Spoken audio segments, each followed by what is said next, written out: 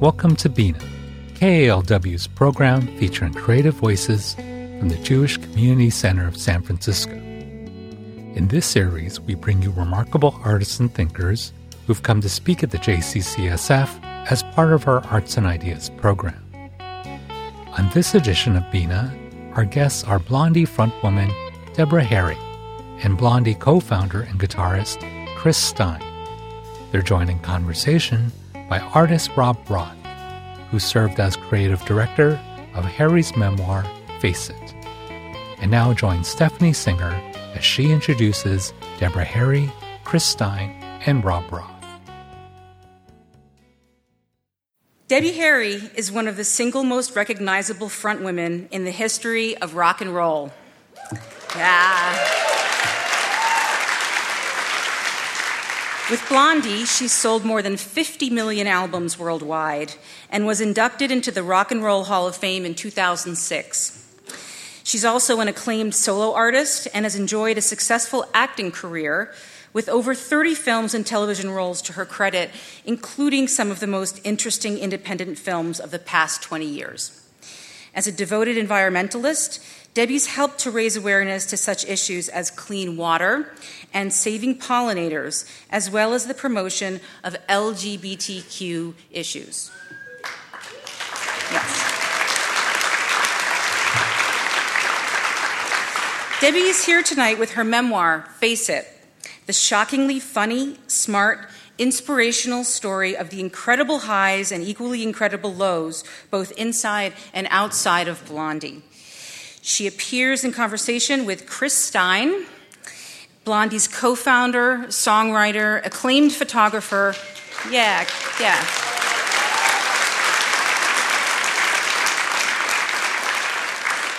and author of Point of View, and Rob Roth, multi-platform artist and director whose work has appeared at the New Museum for Contemporary Art and the Whitney, among many others.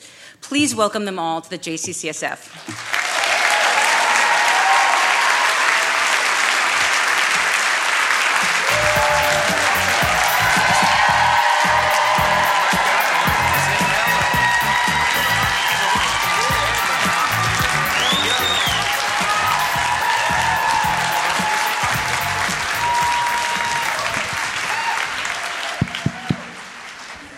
San Francisco. How are you? Good evening. Or afternoon. Is it evening? It's evening. Thank God. We almost didn't make it. We're very confused. One of the things that I think you're in for a treat, because already backstage they've been telling me stories about San Francisco that I'm like, let's just go right to San Francisco. What are you're already talking about, like, all these crazy stories that happen in San Francisco. So what's this one about the window breaking or somebody? Oh, that's kind of complicated. Well, but okay, was it at the? I guess towards the end of the Iggy Bowie tour, and God, I don't know how to explain this, and because we weren't there, this is all secondhand information. Oh, but hearsay. Bowie was at a party at this gallery, and it turned out the gallery was run by this guy I had encounters with years before Blondie, like in the late 60s, named Super Joel. And Super Joel is no longer with us, but he was a really great character. So it was an odd connection. And Jimmy Destry, our keyboard player, and Clem, and I guess a couple of other people, and Penelope Houston from the Avengers, showed up at this gallery that Bowie was there in, and were not let in, and this altercation ensued where they wound up breaking the window of the gallery, and then a couple of months later, Penelope had a gig at the Mabuhay, and Super Joel sent somebody to bite her. And apparently it was this, somebody jumped on stage and bit her on the leg or something like that.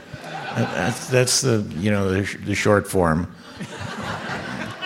But Debbie, you also mentioned that there's a connection between San Francisco and your Bowie story in the book.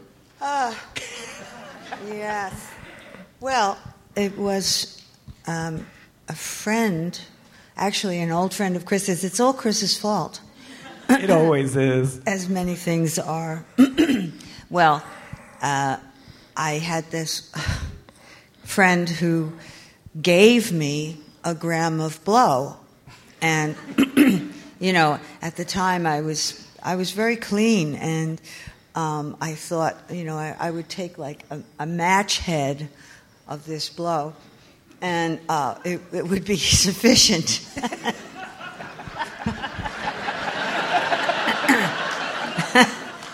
Yeah, so it was very good.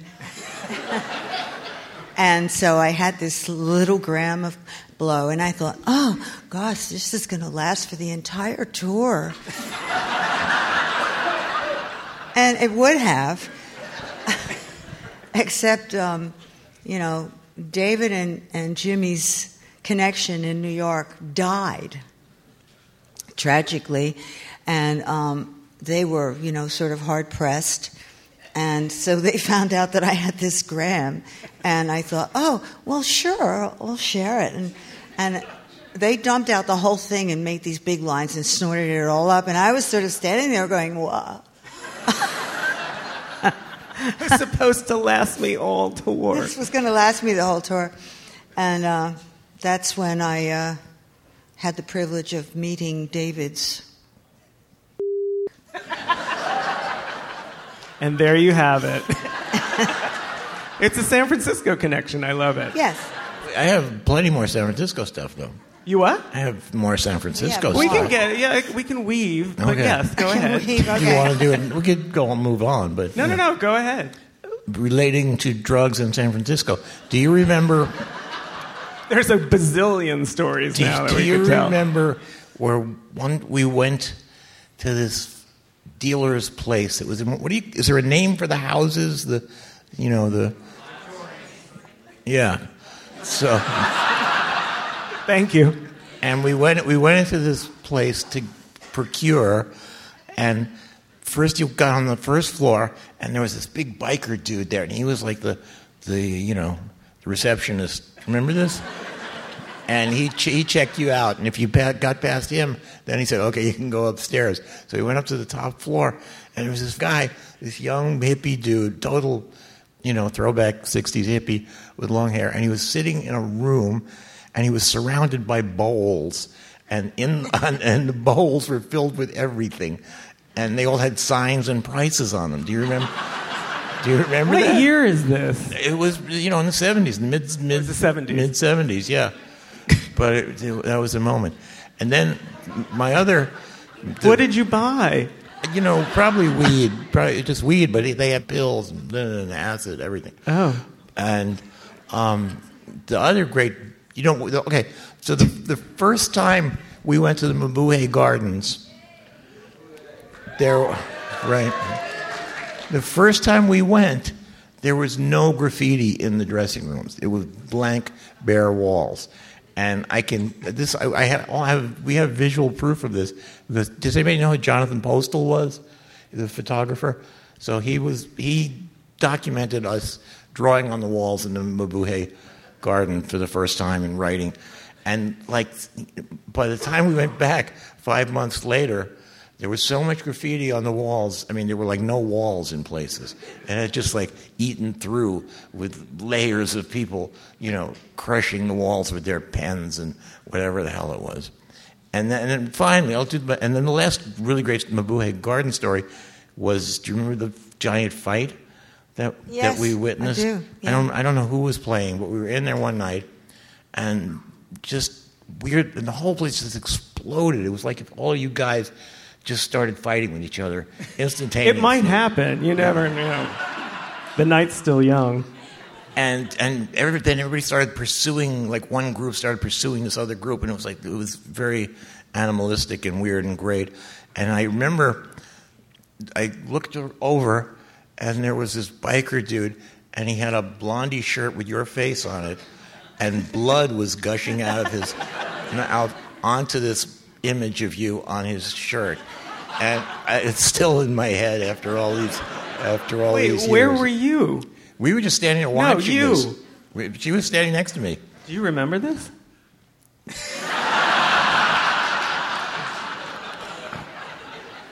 It'll come back. It'll come back. Right. It will. I swear. In an hour or so. Oh, right. And it's right. and then I was here like in the summers of '67 and '68, and I remember that by '68 it had gotten so dark and weird. And I'll do one more little story. Me and my friends were tripping on Haight Street, right? This is a little depressing, and we were just wandering down the street, and we see this pickup truck going on the street, and like guys in the back of the pickup truck, and beckoning people. So some hippie kid runs up, catches up with the pickup truck. They pull him inside the pickup truck, whereupon they throw him down and start kicking him. And the truck pulls away. We were like, did we see this or were we just high? And there was a big contrast between '67 and '68. Why do you think that was? The wolves had arrived by then. It was weird. All these Charles Manson people were surrounding the hippie scene at that point. But it was that quick. It was like a turnaround. '67 was very light and airy, though. Do you have a favorite San Francisco story that you like from a show you did? Or Well, I remember.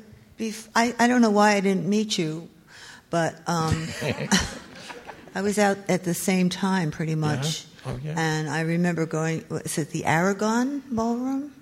Yeah. What was the ballroom? Avalon. Avalon? Avalon? Yeah, but the Aragon is That just sounded like a flock of geese when I No, the Aragon is something. Yeah. Yeah. I remember going to shows there, and it was great. Yeah. Everybody was tripped out of their brains, and I think I was too. I'm sure you were. And then in later years, Bill Graham tried to strangle our tour manager on stage. Remember that? Yes. That was a good moment. All right, tell me this remember one. that. Come on. I don't know if there's much lead up to that. It's just, Bruce. Bruce. Well, yeah. I wanted to strangle him too. Yeah, there you go. Why was he strangling him? He stole my underwear. Is that true? Yeah, we think he's sold it. Sold my underwear. Was he selling it? I think so. Or exchanging it for gifts. I don't know. Wow. Stocking stuffers. Oh, God. All right. Woo.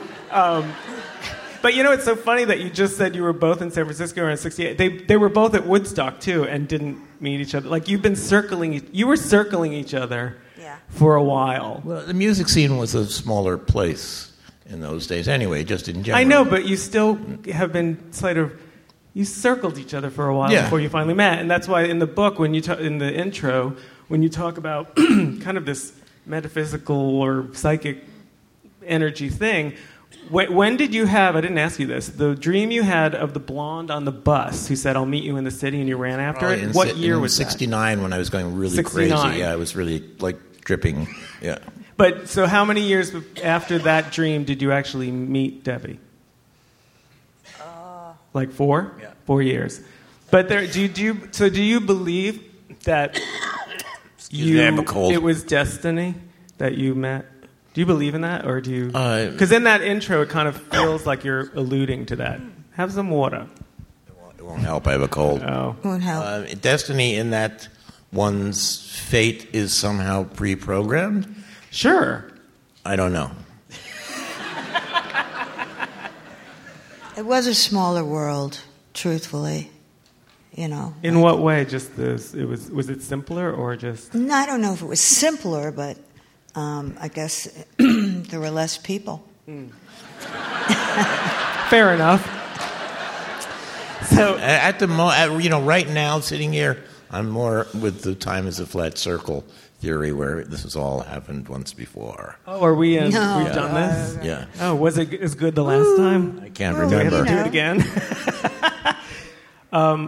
On the journey, we'll get to the book a bit. Like, on the journey of this book, Debbie let me have free reign with her collection of, everything, and we found some gems. Did we talk about this in here? Do you remember where this was? I can't remember if we... I think it was on the Bowery, Looks like a Bowery. Yeah? and the hair is right for that period. We Yeah. all got haircuts pretty early on. Oh, okay. Oh, were you like The hippie? boys did. I had really long ass hair. Yeah. And who decided to cut the hair? Who was the... Gary was the first to go because we all were we were when we were in the Stilettos, Yeah. right? We were at Max's one night, and Elda, who was one of the other members of the trio, the girl trio, she came running into Max's, Elda in the center, Okay. and said, "I just saw this band downtown, and they were dressed like old men," and she was referring to television. So. But she was very excited by it, and I led the charge into short hair. Okay. I would think, And Debbie, we'll get on the Stilettos. How many incarnations were there? I think probably ultimately there were 3, but 2 I can know clearly, and this was probably number 2. The first one was with Roseanne Trapani, who was my neighbor on Prince. Was it Prince Street? Thompson Street. Thompson Street. Thompson She's the one who said, "I have a band," and it broke up. No, Elda had a band with Holly Woodlawn called Pure Garbage. And she said, "Oh, you've got to come and see us." So I called her, and she said, "Oh, the band broke up." So I said, "Let's start a new one. Let's start another." The Stilettos. The Yeah, first that was Stilettos. the first Stilettos. And then were you in the second Stilettos? No, I was really pretty He's in early. the I was first? Yeah, we encountered each other at their first show. Yeah, Okay. Oh, at the very first Yeah, one? the very first show. Really? Yeah. yeah. I didn't even know that, actually. That's funny. Okay, cool. And let's just for the sake of, we're in San Francisco, let's talk about drag a little bit. And yeah, I know, Juanita Moore. You're wearing Dayglow. I can actually see you. Legendary. Juanita Moore is here, ladies and gentlemen. Yes. So we talked a little bit about wig stock and all that, but you've been inspired by drag queens, right? Hey, when I was I must have been 12, I was watching the David Susskind show. Anybody know? Anybody that old? Okay. And Andy and Jackie and Candy and the whole of the crew were on, and I was really taken with Jackie Curtis because she was so smart, And even though I wound up as a cis white man, I really thought she was awesome. And the Blondie drag connection has been endless because we used to have, we're friends with Fayette, who I really, if I didn't have a cold, I should have invited her. I feel bad. But Fayette was one of the original Cockettes. Yeah, no, and Cockettes. Tomato and Gorilla. And Tomato and Gorilla and Screaming Orchid, and those guys used to open, and Fayette used to open up for us and do their skits. As Blondie? Open up for Blondie or as maybe even Stilettos? prior, probably early Blondie. Yeah. I remember one They'd thing. come to New York? No, they were all in New York. They were in New York at that They point. were in New York, yeah. But Fayette had roots in the San Francisco, in the Cockettes. She was one of the original members. And has great photos from that period. Yeah. Babs the stunt girl. Yeah. That was her character. Yeah, the Savage Voodoo Nuns. It was one of their things that they opened up I always for us. wanted to be Babs the stunt girl. I think of myself that way. Yeah. As I fall down. But no, Lady Bunny has always been a complete, tease. Oh, yeah. I've witnessed the teasing several times, actually. Very frustrating. Yeah, Debbie gets really mad. But, it'll go on forever, really.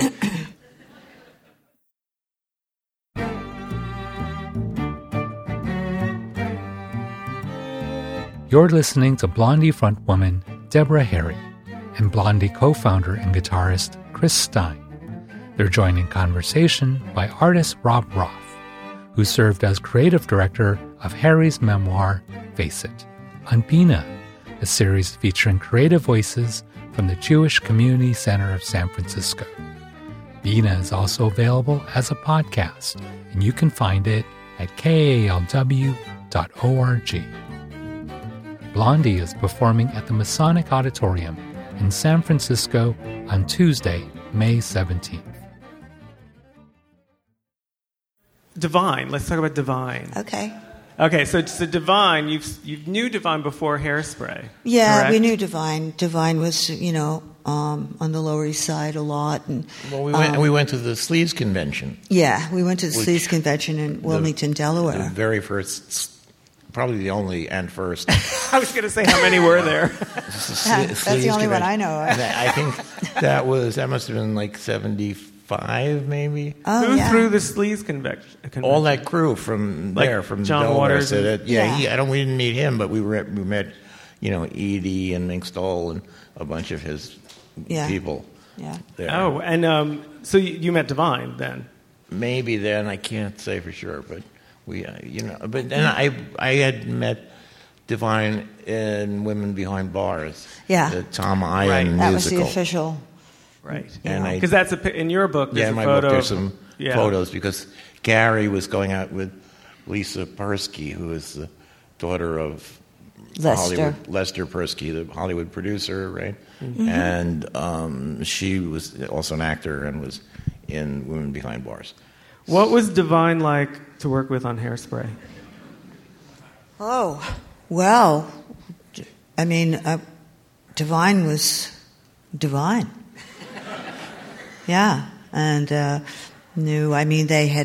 John and Divine had such a long relationship. I mean, through all of those films, those early films, and I don't know, what was Divine like to work with? Totally professional and extremely strong. I didn't realize how strong. Well, you have fight scenes. Yeah, we had a fight scene, and I was actually bruised but I don't think Divine realized. Divine was a big girl. That's fair. I don't know. Did Divine like to be called she? I don't know. I didn't know her. You did. Yeah. No, with those days it wasn't really a Yeah, problem. it wasn't a thing back then. Yeah. Say she, he, Yeah. Yeah. I don't know. Do you have any good stories from Hairspray? What was Sonny Bono? Oh, Sonny was great, I mean, he was just totally himself at all times, really. And sort of, a little sarcastic. But he had this beautiful wife, and he was always offended when You mean people Cher? said, No, I'm kidding. No. Another one. And everyone always said, Sonny, where's Cher? And he would go, I mean, come on. Being married to Cher that would get old after a while. Oh, extremely. No, she doesn't get extremely. old. No, Sorry, here never. every Tuesday, ladies and gentlemen. No, everybody had a great time, and at the rap party, everyone was dancing. All the kids were dancing like mad, and we were out on one of those piers in the Baltimore sort of harbor area. Now it's become very developed now, of course, and nobody wanted it to end. Not just the party, but the filming. Yeah. No, it was a terrible ending, really. Nobody wanted it to end. Did Divine pass away not too... Shortly thereafter. Right. Yeah, horrible. Yeah. That must have been terrible for John. Oh, well, And we had worked Say no with more. John Pryor on Polyester. Right. Which that's the Scratch and Stiff You did one, the right? music for Polyester. Did the music Debbie sang on Right. the track. And that right around that time, we were on Saturday night, and I saw that Bill Murray was doing that lounge act thing that he used to do, I don't remember that. He did like a sort of, like he would do like Star Wars and all this kind of, and he would like a schlocky lounge act singer, So I said to John, let's do this, let's get Bill to sing on the soundtrack. And John was like, I don't want to be known as the guy who has the guy from Saturday Night Live in my movie. That was Really? Yeah, he was like really worried about it, that somehow that would be a stigma. But he eventually caved, and so Bill, we were in the studio working on whatever the hell we were working on musically, and Bill came in and he was really half drunk, and we said, "What are you doing?" And he said, I've been on the A to Z bar tour, wherein they go to a bar that starts with every letter of the alphabet. Have a couple of drinks and go. In New York? Yeah. They had buses. They hired. You would have to. Yeah. They hired buses. I was like trying to think, like, And I he, filled up so 2 he- or 3 buses he came off the tour somewhere in the middle of the alphabet, a letter K or something, and then it's between H and I or something. did his singing and then rejoined the tour somewhere. So later letter, and we also got to meet Tab Hunter, which was really great. Yeah, He was in Tab the film, Hunter. right? Yeah. Yeah. He was so nice. He was a hero. So, John, could you have imagined that Hairspray would have become what it became? Like, it became a musical on Broadway, then it became the musical movie with Michelle Pfeiffer plays the role. My part. Yeah.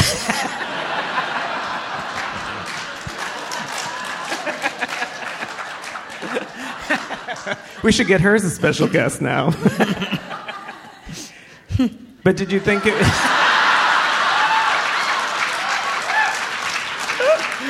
Did you think it would become like a big thing? I mean, it's so amazing how it went so much further than that one film. It like kept going. There's no way of knowing, really, except that it was just so charming and so appropriate and so wonderfully stated. It was similar just to beautiful. the band and music situation. Nobody knew what the hell was going to happen in the future.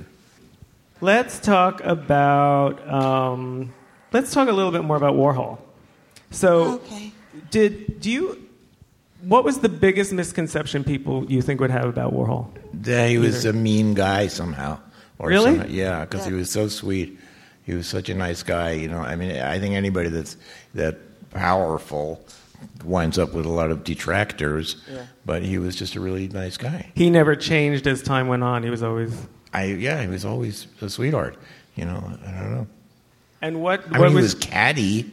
Yeah, well, he was But he's a bit of a queen. I mean, Well, he's very supportive of young artists, and he was very curious. He had a lot of curiosity. He was very, very social, and he was sort of this magnetic force, I think, sort of around in the New York scene, and he always was, and he was, of course, masterful, creative guy.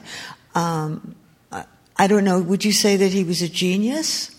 Yeah, sure, absolutely. When you see what we were, if you see the retrospective, it's phenomenal. Yeah, the retrospective. When you see all that stuff in one place, it's crazy. Well, you realize we went to see it together, and it's like he really did know. Well, that's what you have to add. Like Fran Lebowitz blames him for everything. Yeah. But she's such a well. Don't tell her I said that because I don't want her as my enemy. You don't want her to come for you. That would be too exhausting. But Yes, but to be blamed by Fran is like really important. okay, well then bring it on, Fran. Yeah, You can That's tell her. right. But she I think it was who told me. Someone told me that she blames him for the social media kind of thing, and other people think he just predicted it. he did a lot of predictions. Yeah. Yeah. I mean, the 15 minutes. He's like the 15 Edgar minutes, yeah. Casey of the art world. Yeah, There you go. there you go. And what was your experience like when no, it wasn't TV Party. So this was Andy Warhol's 15 Minutes, right? The show on MTV. Yes, yes. Do you remember anything about this? Not much. No. I remember doing it. I was sort of a voiceover person, really, wasn't I? Oh yeah, you did. Well, yes, you did. there. Like the introduction to some of the shows, like. Yeah, you would introduce. I watched some on YouTube. You can watch them on YouTube. They're amazing. But you're one of the first persons to introduce Courtney Love. Like it was when Courtney Love was really new. Because it's kind of amazing the way she looks in it. She's like a completely different person. But Hey, I have a video. Oh, she was gorgeous. I have a video of Debbie and Courtney and Macho Man, Randy Savage. Do you remember that moment? Not the Devil's Triangle, but just hanging out and him doing this. I gotta find out. when was that? What year? It was later. It was In the 90 something. It's a blur. And what were you doing? Where were? Well, I want to hanging. know. We were at a concert, and I don't remember who was performing of us, but it wasn't Randy Savage. It may have been us. I don't know. Actually, I just remembered. This is a good Courtney Love story with you. I went backstage. Well, you can finish it. I can set it up. I went backstage at Madison Square Garden in '99 when you were doing No Exit Tour, and I go back, and Debbie's on the floor of her dressing room rubbing this thing, and I'm like, what is that? She's like, it's my rubber skirt. It's like a black rubber skirt, and she's trying to get. She goes, how do you clean these? And I had a fetish.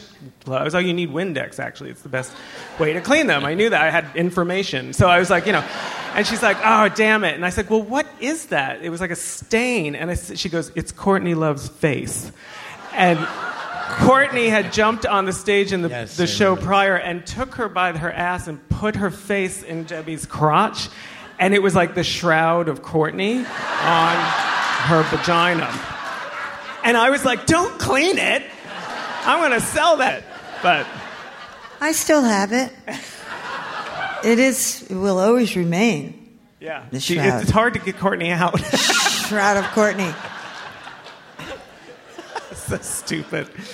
Oh, God. All right. You're digressing. I really love that skirt. Yeah. By the way. I love it. No, you were determined. You were really having it was very funny. Anyway. Okay, surprise. All right. Question from one of our friends at my animatronic, who, Tranny Shack legend, animatronic from the Scissor Sisters. She asks, hologram tours are starting to happen. Frank Zappa is touring with his son Ahmet. How does this technology make you feel? Would you consent to being immortalized via hologram? You'd probably want to do this as a hologram, wouldn't you? Of course, but I think holograms have changed probably. I remember doing a hologram, and it was so boring just to stand there on this moving, this sort of merry-go-round platform. Where they scan you? Yeah, and it took forever. I think What did you get scanned for? For what? I don't know. It'll show up immediately somewhere. It will. It'll appear out of, The holograms are just the interim on the way to the androids. Right. Anyway, really, then you'll get the 2-pack android, but not. Bring it on. Well, speaking of android, I asked Chris if he had any outtakes of the Giger, time that they spent together creating, and but do you? You do a really good Giger imitation. Yeah, that was good the other night. It was pretty good. Share with them what he would say, what he would sound like. Well, he was sort of like a grandfather, right? Yeah. Little sweet grandfather. Oh, Debbie, I don't know, the Swiss accent, sort of German, but, well, tell him about the statue. He had the full-size alien statue in his studio. Yeah, and it would scare them. He said he would wake up in the middle of the night and go to the bathroom and I always said if your own art scares you, you're successful. You're doing well. Well, he spoke in very short phrases because he, for some reason, after all this time of working in England and doing the alien creature and the spaceship and all of that work in the first Alien movie, I don't know how did he communicate with everybody, because his English sucked. And for somebody who speaks German, German is so similar to English, but for some reason he resisted. He resisted. He probably, in Alien, he just probably didn't say much, I bet Ridley Scott was like, yes, yes, yes. Giger it's the fact that he's not in the modern museum is the craziest thing. Why do you think that is? I have no idea. Because of the Hollywood Association, maybe it's like, how they're disdainful of comic books and films and stuff, but it's completely crazy because he's inspired a whole generation of dark artists, Totally. The first time I saw it, I was like blew my mind. And that's why with the Cuckoo cover, was it his idea to do that? He just said, "I'm going to put the wall through your head." Yeah, well, we gave him, he actually came up with the title as well. Oh, he did? Yeah, Cuckoo. Yeah, it's like Cuckoo. That's what came in with the language barrier. It was Aku Punkt. Aku, Cuckoo. There you go. So let's do another surprise question. I'm sorry. It's one. Okay, here's from Parker Posey. I'm thinking about your song T-Bird, which I love so much. Do you remember what brought that beautiful song to life? Oh, well, it was when roller derby was on, and as a kid, roller derby was a big.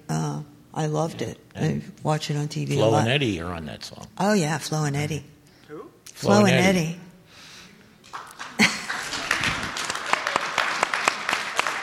It's an education for me. Themselves the Turtles, I believe. Oh, okay. Yeah, the And Turtles. the Mothers too. They go Oh, like that. really? Yeah, they were in the Mothers. And you wrote all the lyrics to that.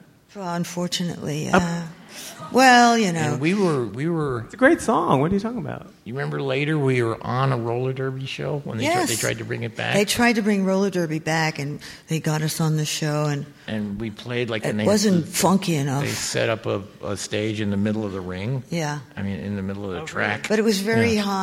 high end production, and I think the original roller derby was so well loved because of the rawness of it, and was about the skating and not about the style of the set or anything like that. No, it was tough girls. Come on, give it up for the tough girls. Girls of the Underworld. Did you ever write a song about wrestling? Because I know you both loved it so much.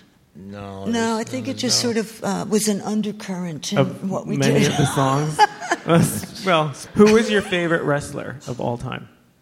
Me or him? Either of you, both. You have a fight. You want to wrestle? You should just start wrestling. Show me all your moves. Are you kidding? No, she Start like this.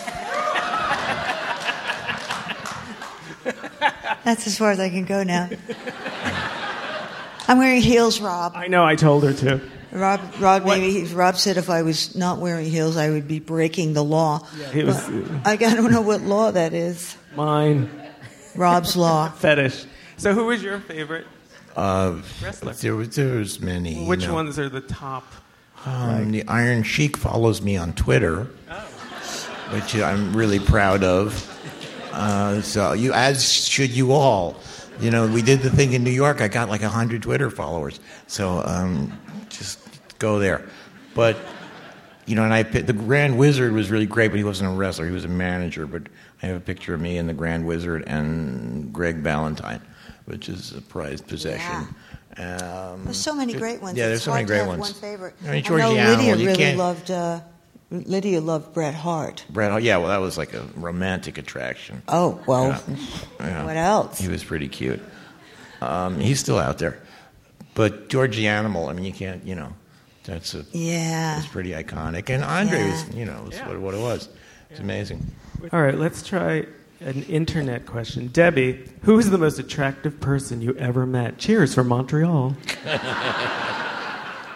We met Liz Taylor. Oh, yeah. Was she... What? We met Liz Taylor. Do you remember? You don't remember? Who? Liz Taylor.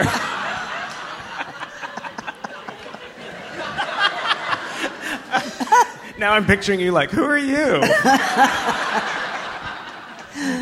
Well, that was really just. What? We were. I was completely starstruck. I wanted to bow down. Really.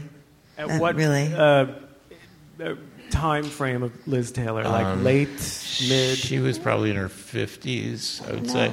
She was in a production of The Little Foxes on Broadway. And Dennis Christopher, we know who Dennis Christopher was?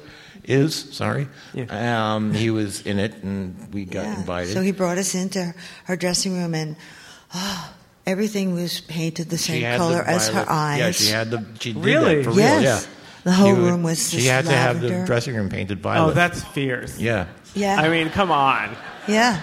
That's Yeah. amazing. Well, we had done worked with an animated film called Drats. Right, yeah. And we had brought her a transparency, is that what you call it? A gel from Drats Okay, as a I don't gift, remember because this detail. that was her curse word, and she would always say Drats. Well, they changed it to rock and rule anyway. I don't know if it's very. That's the work, the title that stuck with the. It's a long story and very obscure. Well, but we also were. No, she was wearing a lavender cap. Everything was lavender. Yeah. How did you find her in all the like, she was. I only see your eyes. She was reclining. Oh, of course. Yeah. Yeah. But she was pretty gorgeous. She was gorgeous. Yeah. And is that the most gorgeous person you've ever met? Well, we were at the Game of Thrones premiere and we met all of those. Yeah. And you know that's. Are they all gorgeous? Yeah, you know. We know Gwen Christie. We've met a couple of times, and she's amazing. She's amazing. Yeah, yeah. She's otherworldly. Okay, and Harrington is gorgeous. Kit Harrington, give me a break. I don't watch it like you do, so I don't know. That could be the dragon for all I know. He's gorgeous too.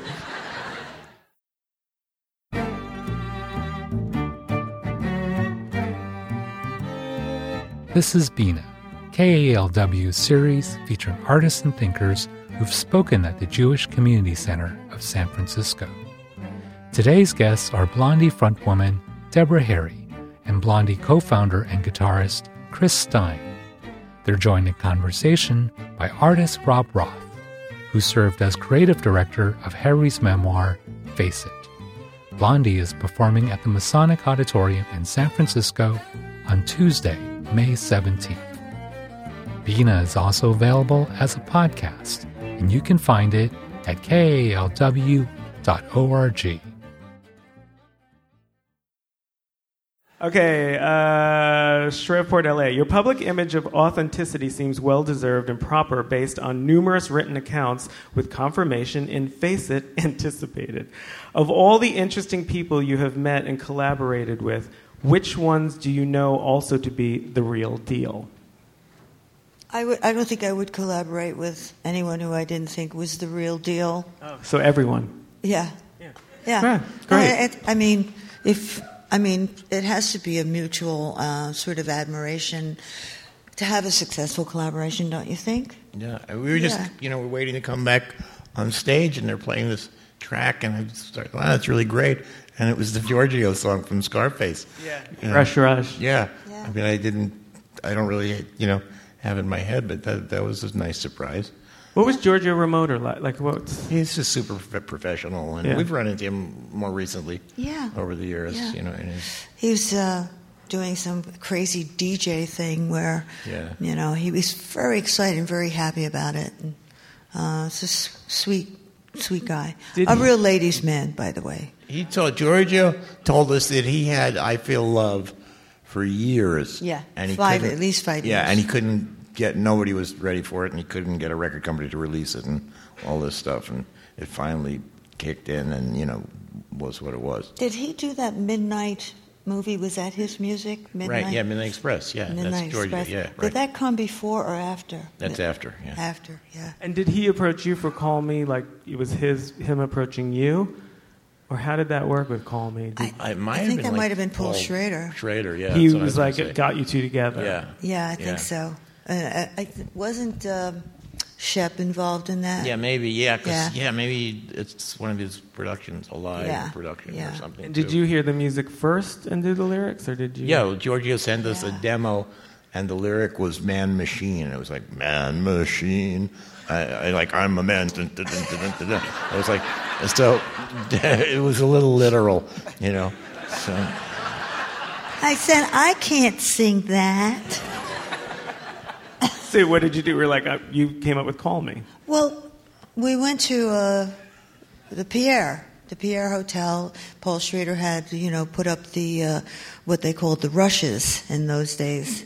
Put it all up, and it was all, it was edited. It was put together, and he played it for us, and we left the hotel where we only lived a few blocks away, and it was such a strong visual impression. I just wrote it right away. In one sitting? Did you write it? Yeah, sometimes it goes, what do you call it? But the important thing about that, or the interesting thing I found out later, that, there's a really distinctive palette to that movie. And it was Giorgio Armani's fashion in clothing, and everything sort of, built up from there.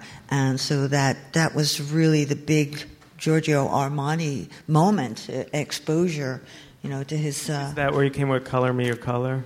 Yes, because the palette was so strong, and it was... Yeah, there are scenes early on where he's laying out shirts and stuff, Yeah. Okay, so this is the moment. We're going to try it. Yeah. Q&As, we always have this argument. You have to think of a question that's good, and I don't want a biography about you. We all know why we're here. We all had sex to rapture. We all saved our lives. They saved our lives. That's why we're here. So think of a really good question that's like, okay, you're close, thank God. Okay, let's try this. Make it good. Okay. Hi.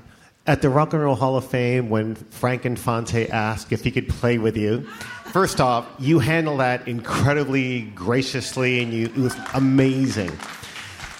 Why didn't you want to play with Frank, or was it just going to be too much of a mess to play? Thank you.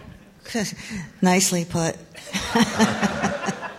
Well, we had rehearsed. We had a different band. Frank hadn't played with us for years. Yeah, I mean, and it was all just a, He could have called up in the prior 15 years, or whatever. He was playing the to this day, people ask me how much we paid him to do that because we kind of everybody thought, the Sex Pistols are going to be the big thing at this event because we were the same year as the Sex Pistols, but they just didn't show up. They just sent a note that said you suck, basically, and so the whole thing was like Blondie Chaos at the Hall of Fame, with all the headlines. Yeah, you outdid the Sex Pistols with Wasn't that the same year that Metallica got it with us? The same Maybe, year? I don't know. I was so impressed. They were so nice. Did you expect Frank to do that at all? No. Was that out of deal. character for him, even though you hadn't spoken to him in a while? It was kind of heroic for him, yeah. But it was also odd that he decided that was a good moment in front of millions of people to complain. But it was kind of great. It's very rock and roll. Yeah, no, it worked. It was amazing. Yeah. I mean, it would have been good if you decked him. Actually, I thought you were going to punch him, to be honest. Me? But yes. Oh no! I tried to push him with my hip. It's going like that behind the podium. All right. Anyone? Next else? question here on your left. Oh. Hi, I wondered if you had any fun behind-the-scenes stories about Grace Jones' baby shower at Studio 54. See, you did. It was a baby shower. Yeah, I asked her if it was that. a birthday or a baby shower, and she didn't remember. But I think it was a baby shower. It was called a baby shower. And Grace was going to have a baby.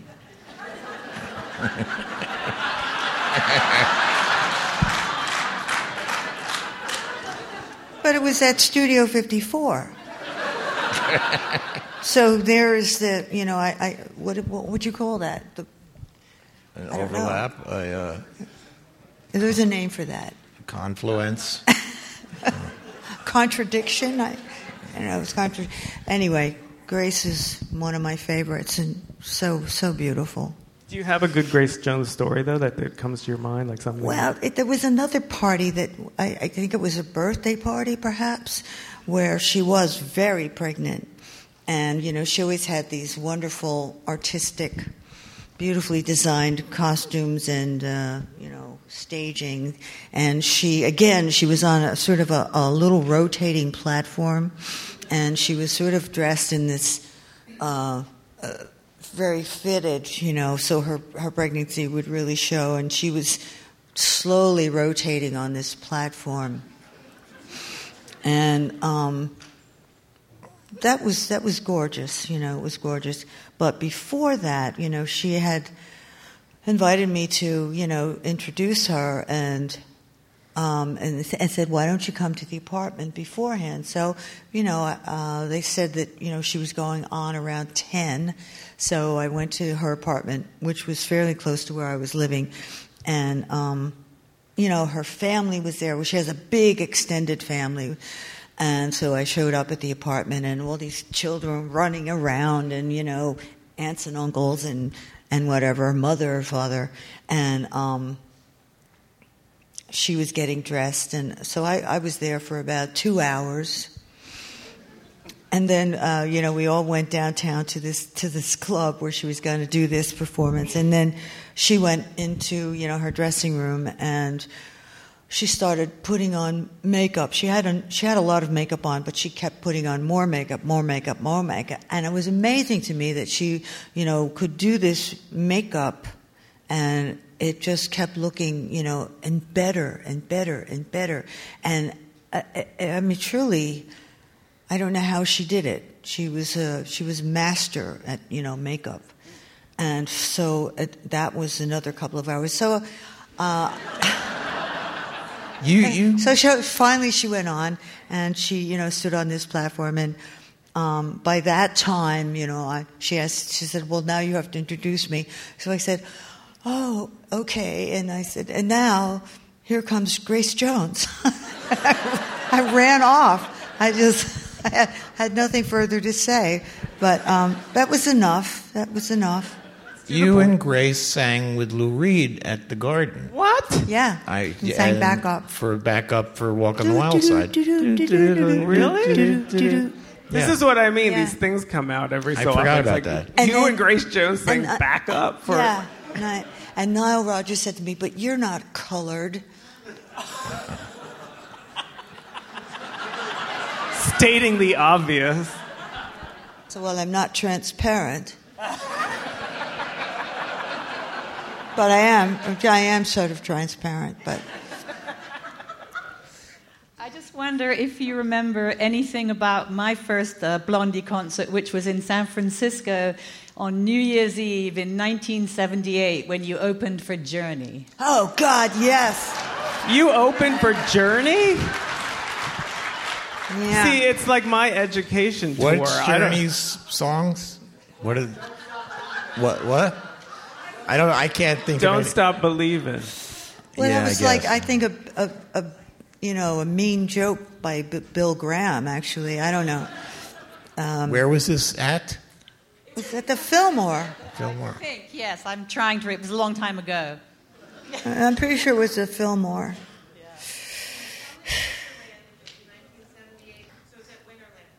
I was at Winterland. Okay. Thank you. We would always play on New Year's Eve for a really long time. Yeah. There would always be a New Year's Eve. I don't remember that at all. I remember that. Good show, because my son was conceived that night. Okay.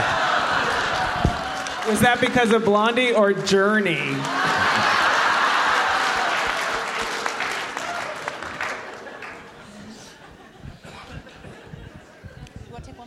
Oh, yeah, let's do one more. These are pretty good. I'm proud of you. San Francisco!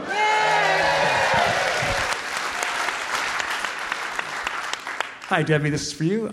We all know your strong ties to New York City, and you know how you're linked so closely with that city. Do you think that if you had been raised in, you know, Denver or Omaha or Phoenix, do you think you still would have found your way to New York? Oh, no, that's a hard thing to answer. I don't know. Maybe I would have ended up out here on the West Coast from, you know, that vantage. I grew up in New Jersey, mostly North Jersey, and my ties in the metropolitan area were very strong, and you know, New York is a huge magnetic force. As I think, you know, I might have actually ended up more on the West Coast.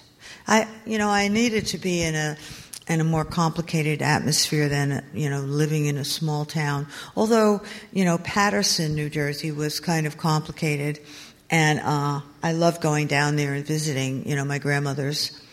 But no, you know, that's a toss-up question, I think.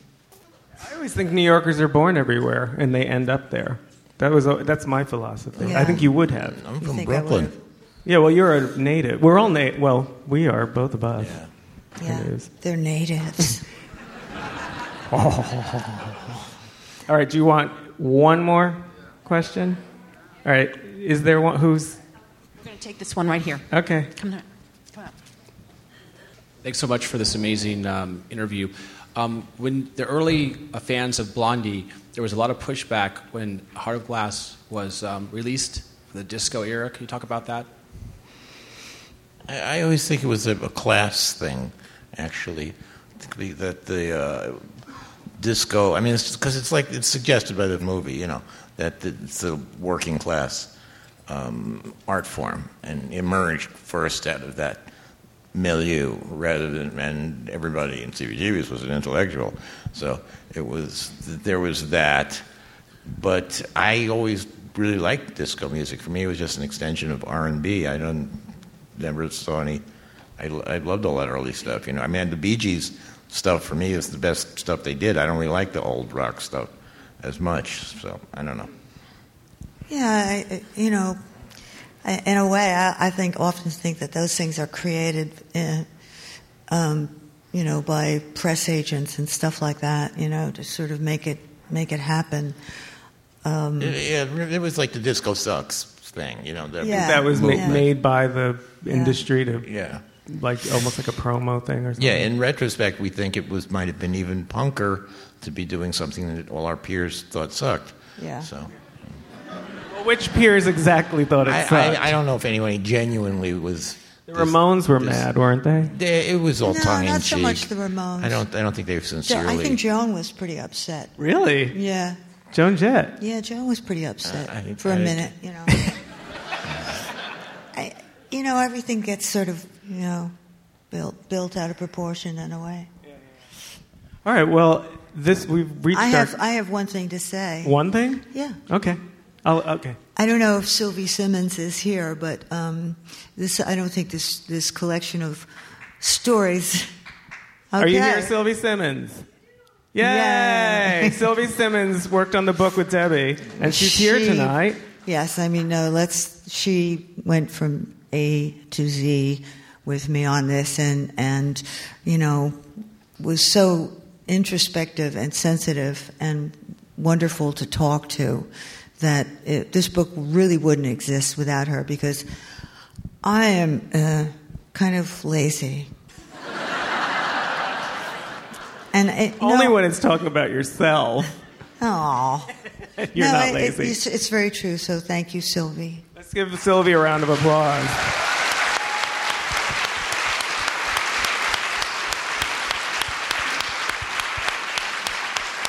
On that note, we're done. And thank you all so much for coming. I hope you enjoyed the book.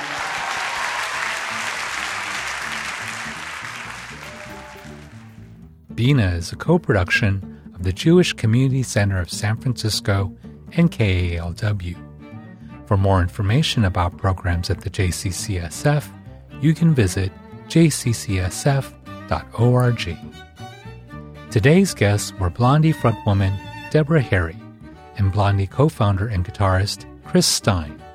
They were joined in conversation by artist Rob Roth, who served as creative director of Harry's memoir, Face It. Blondie is performing at the Masonic Auditorium in San Francisco on Tuesday, May 17th. I'm David Kwan, editor and producer of the program. Our theme music is from the album Masada Rock by the Rashanim Trio, and the music you're hearing right now is by John Zorn. Bina is available as a podcast, and you can find it at kalw.org.